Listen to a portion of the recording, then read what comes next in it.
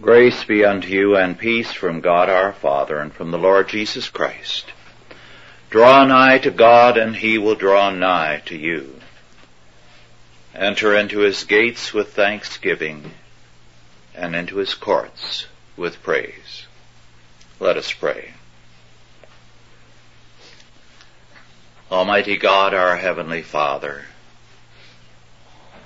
we give thanks unto thee that thou, who dost inhabit the heaven of heavens, hast chosen to make thy place in our lives, in our hearts, in our homes,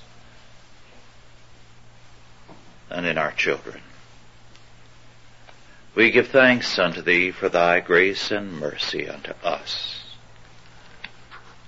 Day after day thy mercies are new every morning. Make us ever joyful in thee. Give us grace to serve thee with all our heart, mind, and being, and to know that greater is he that is with us and in us than he that is in the world. Our God, we thank thee.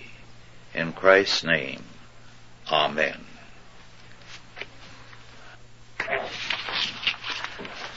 Our scripture is from Exodus 32, 1 through 14. Exodus 32, 1 through 14, the golden calf. The first of 3 studies of this particular subject.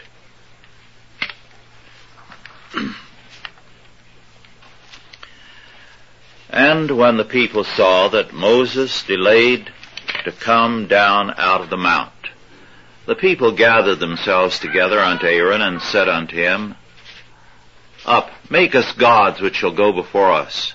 For as for this Moses, the man that brought us out of the land of Egypt, we wot not what is become of him. And Aaron said unto them, Break off the golden earrings which are in the ears of your wives, of your sons, and of your daughters, and bring them unto me.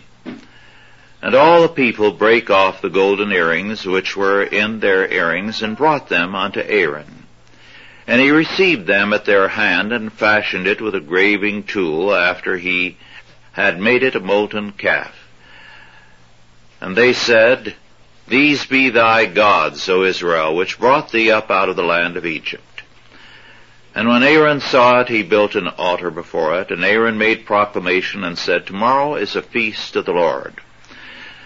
And they rose up early on the morrow, and offered burnt offerings, and brought peace offerings, and the people sat down to eat and to drink, and rose up to play. And the Lord said unto Moses, Go, get thee down, for thy people which thou broughtest out of the land of Egypt have corrupted themselves. They have turned aside quickly out of the way which I commanded them.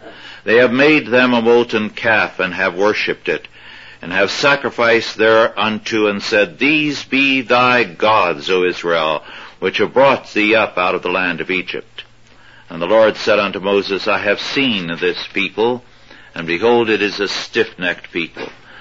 Now therefore, let me alone, that my wrath may wax hot against them, that I may consume them, and I will make of thee a great nation.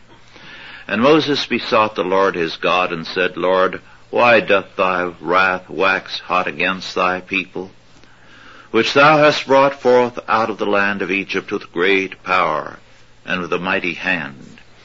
Wherefore should the Egyptians speak and say, For mischief did he bring them out, to slay them in the mountains, and to consume them from the face of the earth? Turn from thy fierce wrath, and repent of this evil against thy people. Remember Abraham, Isaac, and Israel, thy servants, to whom thou swarest by thine own self, and saidst unto them, I will multiply your seed as the stars of heaven. And all this land that I have spoken of will I give unto your seed, and they shall inherit it forever. And the Lord repented of the evil which he had thought to do unto his people. This is one of the best known episodes in the Bible. It has provided men over the centuries with very apt images for describing the evils of their times. The golden calf, a bull calf, is a fertility cult object, and it is worshipped with sexual rites. We see this in verse 6, where we are told that the people, after eating and drinking, rose up to play. The word translated from the Hebrew as play can have an innocent meaning. It is a word for laughter, but it is also a word used in a sexual sense, as in Genesis 26, verse 8, Isaac was sporting or playing with Rebekah, his wife. It is here in Exodus 32, 1 through 14, clearly used in the fertility cult sense of sexual activity. In time of stress, men have commonly turned to sex as an escape from the feeling of impotence. On April 20, 1906, a devastating earthquake struck San Francisco. Aftershocks terrified the entire Bay Area. In Oakland, people expected a like disaster. According to Walter J. Peterson, then Oakland's chief of police, he was ordered to open up the houses of prostitution on demand, and he said, all day long and at night men were lined up for blocks waiting in front of the houses. Fertility rites are man's way of asserting that, as against the powers of God and His universe, man has links to and controls over the potencies of nature. On this occasion, Moses was gone for some time. The mountain quaked, and lightning and thunder were all around the camp. The people's recourse was to a kind of practice they knew in Egypt. Aaron, as next in authority to Moses, was confronted by a people who rejected Moses contemptuously, and they said, make us gods which shall go before us. Give us a religion which will serve us and better agree with our needs and experiences. Christianity, biblical faith, does not agree with us. It disagrees with our nature. It requires our surrender. Well, if Adam's premise in Genesis 3, verse 6 is correct, and man is indeed his own God, his own source of law and morality and of all definition, then religion is a human product. But if not, then we have to do with the living God. Well, in terms of their humanistic premises, the Israelites would see their deliverance from Egypt, the plagues, the Red Sea crossing, and much more, as a confluence of natural forces which favored them. I recall very vividly a soldier on leave during World War II describe an incident when he and others faced certain death. He screamed out in an intense prayer and promises to God. He alone was spared of all those around him.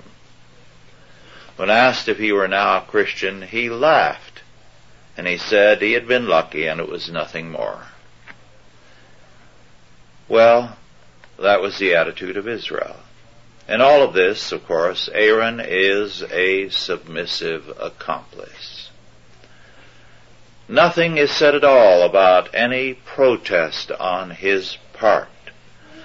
Not only is Aaron cooperative, but he apparently tried to blend the fertility cult worship of the bull calf with Jehovah worship, trying in his cowardice to salvage something.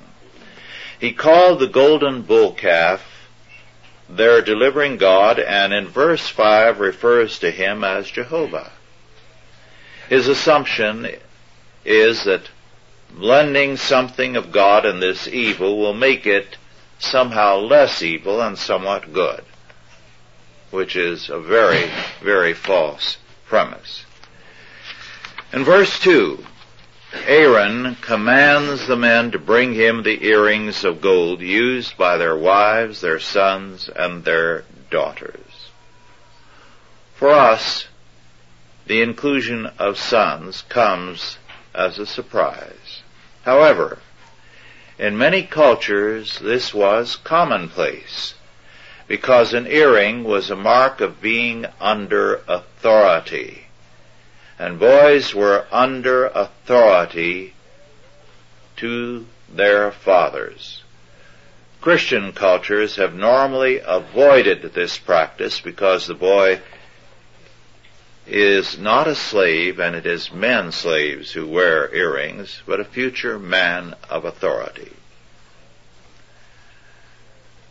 Well, we are told that they celebrated the new god, the golden calf, with offerings and then with sexual rites. Fertility cult rites stress man's continuity of being with the powers of the universe, whereas the Bible stresses discontinuity. As Ecclesiastes 3:14 says, I know that whatsoever God doeth, it shall be forever. Nothing can be put to it, added to it, nor anything taken from it. And God doeth it that men should fear before him. Basic to the fertility cult is the insistence that the key to power is in man's hands. God tells Moses what is happening in the camp. The Israelites had earlier worshipped at alien shrines in Egypt. Joshua reminds them later. They had not been delivered because of their faithfulness, but because of God's covenant promises to Abraham, Isaac, and Jacob. God describes Israel as a stiff-necked people. The two words in Hebrew for stiff-necked mean obstinate and impudent of neck. Moses, as mediator, does not deny God's charges. He was himself very familiar with Israel's evil ways. Although God offers to make Moses a great nation in Israel's place, Moses, in his answer, does not concern himself either with Israel's welfare or his own posterity. Instead, Moses' concern is with God's covenant and the covenant witness to an ungodly world. In verse 14, the word repented, God repented, conveys to us in modern English an erroneous meaning. In Huey's words, and I quote, the Hebrew word for repentance as used of God in the Old Testament does not imply that God makes mistakes and later acknowledges his error. The word conveys only the idea of grief or sorrow that leads to a different course of action. It is of interest that not only did Aaron make an excuse for what he had done, but there are scholars who have since made excuses for him also. Umberto Cassuto held that because images are forbidden in worship by the Ten Commandments, Aaron made not a golden calf, but a vacant throne for God.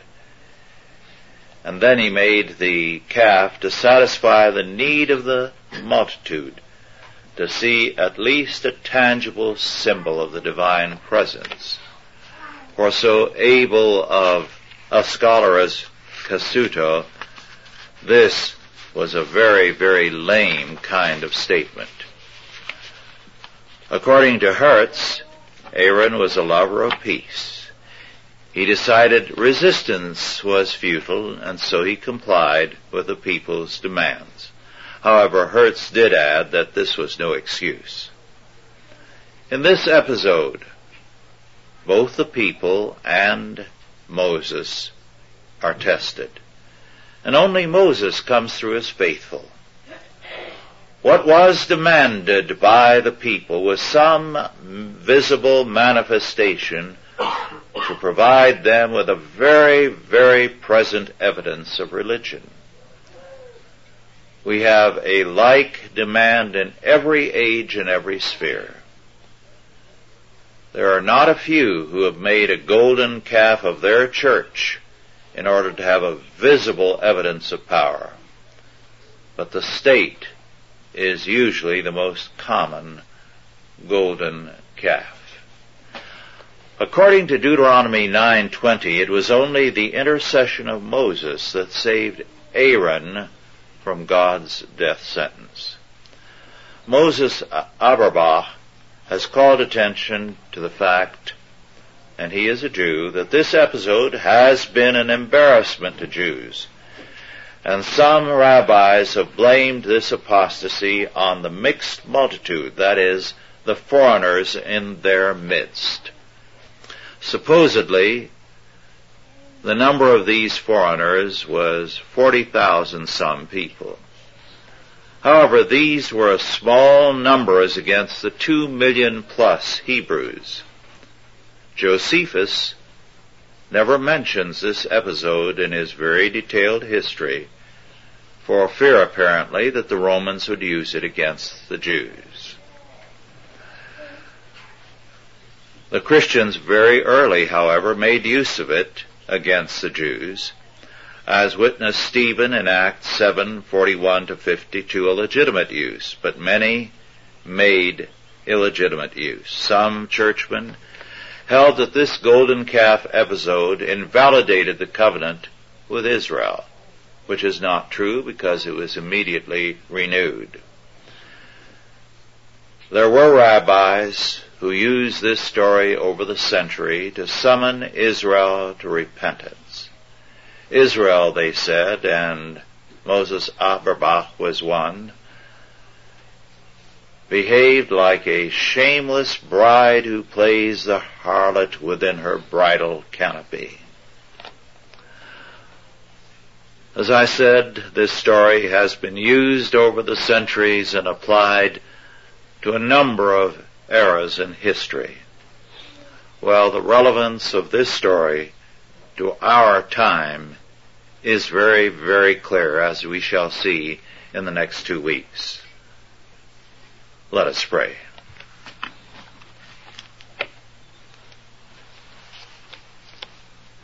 Our Father, we thank Thee for Thy word and Thy patience with Thy people then and with us now.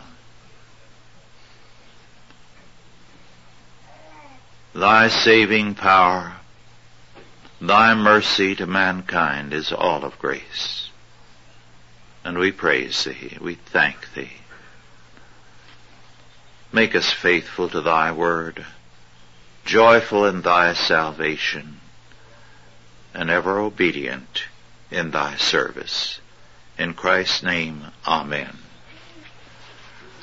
Are there any questions now about our lesson?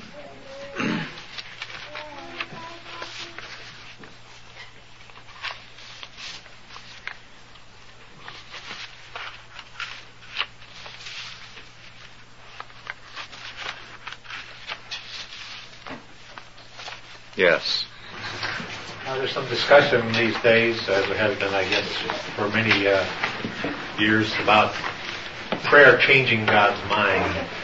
This episode, and a later one in the history of Israel, suggests that prayer is able to change God's mind. How do we reconcile that with God's immutability or His predestination? Well, there is an element of truth in that statement. However, the better way to phrase it is God changes things. It isn't prayer per se. It is God. And the Reformed thinkers have objected at times at the prevalence of the Arminian phrasing because it shifts the power to change from God to man. We are commanded to pray. Now there's a difference between a command to pray, a duty to pray, and a belief that it is our prayer that is effectual. Let's put it this way. As children, we have a duty and an obligation of love to talk to our parents and to make our wants and wishes known. When we ask for something, it's not our asking that brings something, but our parents' judgment, their wisdom. So there is a very important difference there. I think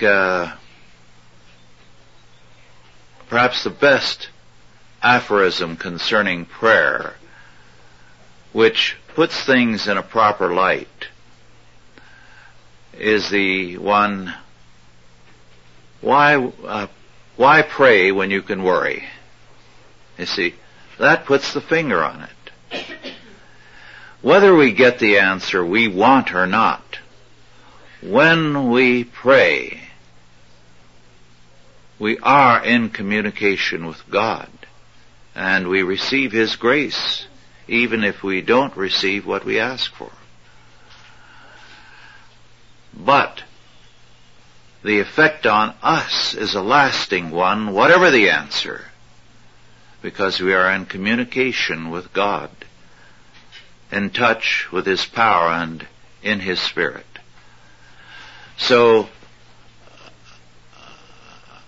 we have a problem in our time in that with the law removed in the thinking of many, prayer has, in the minds of some, taken its place, and it cannot.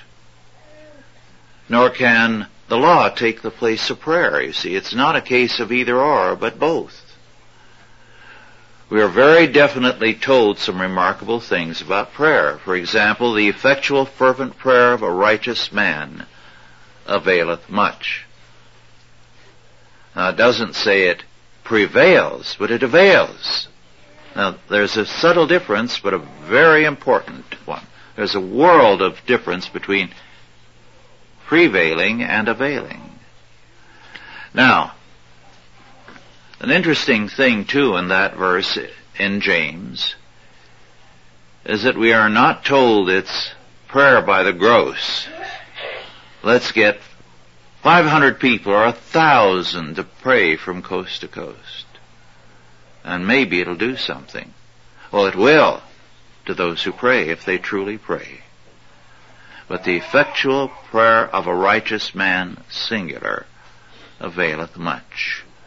And we are told of the tremendous impact of one man's prayer, Elijah.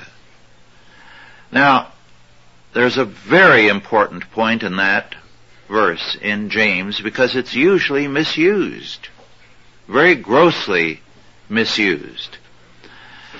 Because most people cite it when they're trying to get something from God in terms of themselves or in terms of the community or the church. Well, what did he pray for? Judgment upon his own people. A drought. That's what Elijah prayed for, and he got it. So this tells us something about prayer. It has to be God-centered. Elijah didn't say, Lord, I've had a hard life. I've been on the go constantly. I've never had a wife or children. Don't even sometimes eat properly. Provide for me. He didn't do that. He prayed for judgment on an ungodly people. I think one of the reasons for the impotence of a great deal of prayer in our time is that we don't pray in terms of thy will be done. What is God's will for an age like ours? Well, we need to pray for judgment on those who will not repent and who pursue their courses. And that those who will, that he speedily bring them to a saving knowledge of Christ.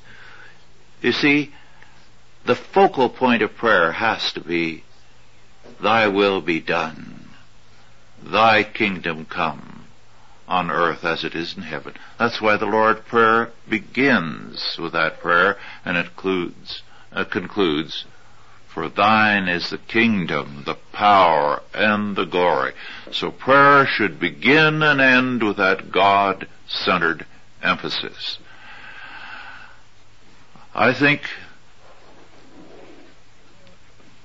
the modern age brought in the prayer by the gross mentality, and I think it has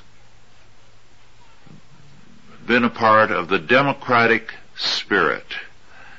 In other words, majorities vote in presidents and governors and congressmen.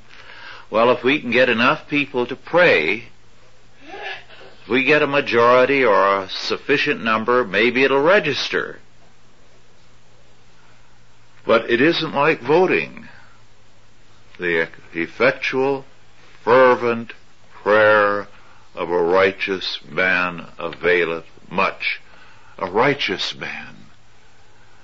Well, the word righteous is the same word in the Hebrew that we have in English also as justice. It means justice or righteousness. So what was the drift of his prayer? Let God's justice be done. An apostate people worshiping other gods. An apostate people that shows nothing but contempt for God. That persecutes his servants.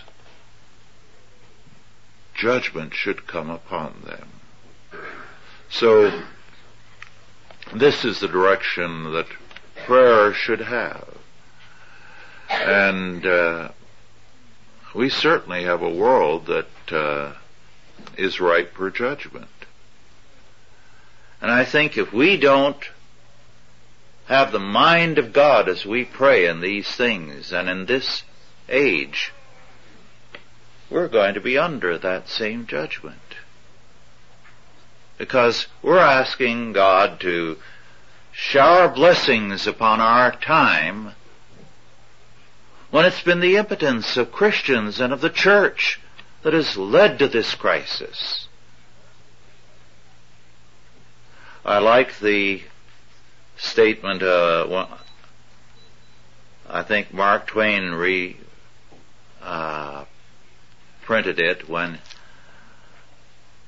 the chaplain of the Senate, this was more than 100 years ago, was asked how he could pray in the Senate as chaplain, and he said, I look at the Senate and then I pray for the country. Well, it would have helped if he had asked for judgment on the Senate as well, because there was a particularly corrupt Senate at the time. Are there any other questions or comments? Yes.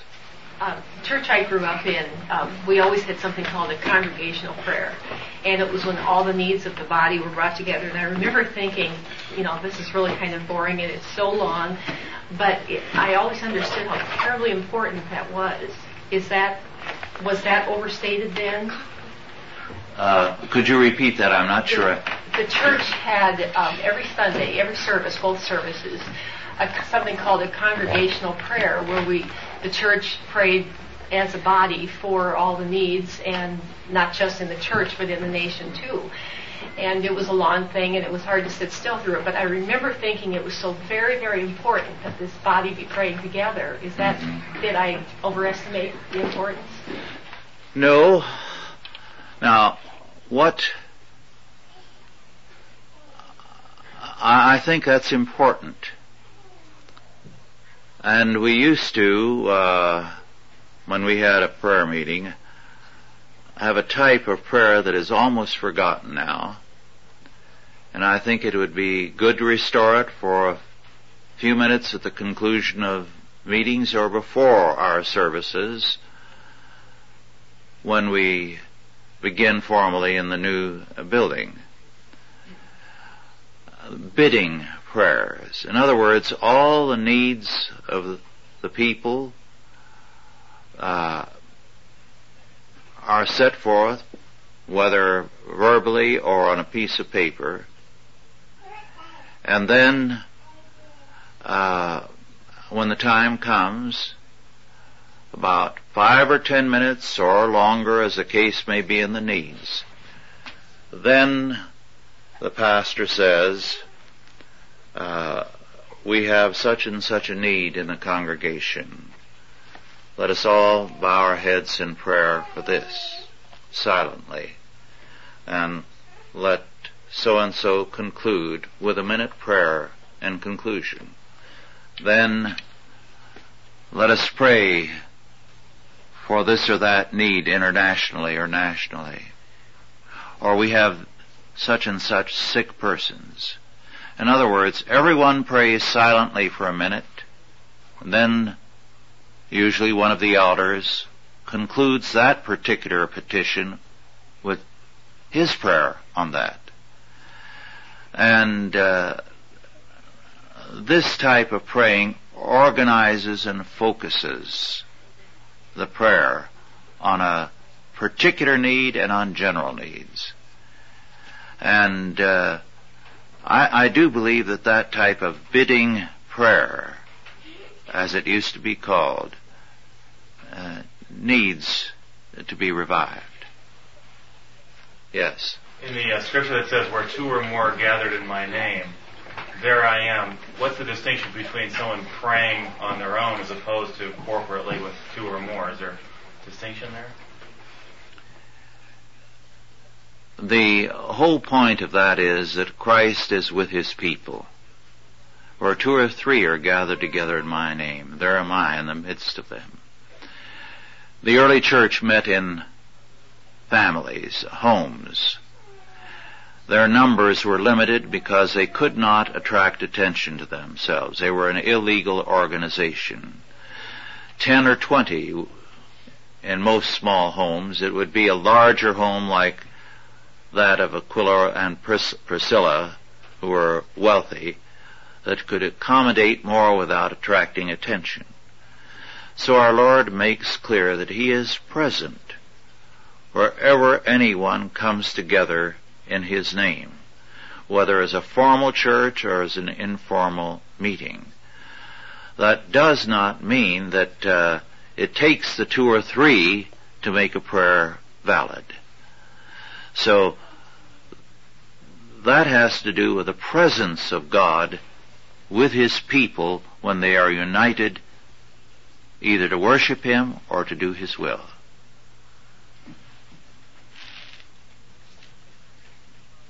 Any other questions or comments?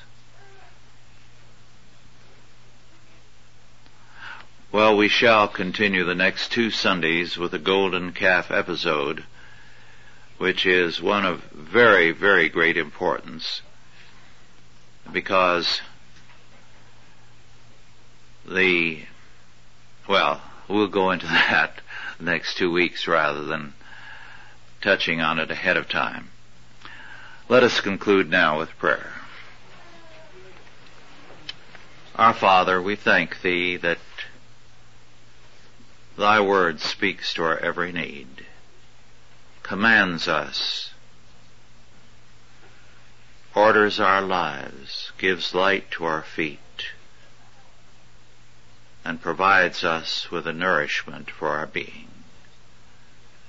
Make us ever joyful and faithful and obedient to thy word. And now go in peace. God the Father, God the Son, and God the Holy Spirit bless you and keep you, guide and protect you, this day and always. Amen.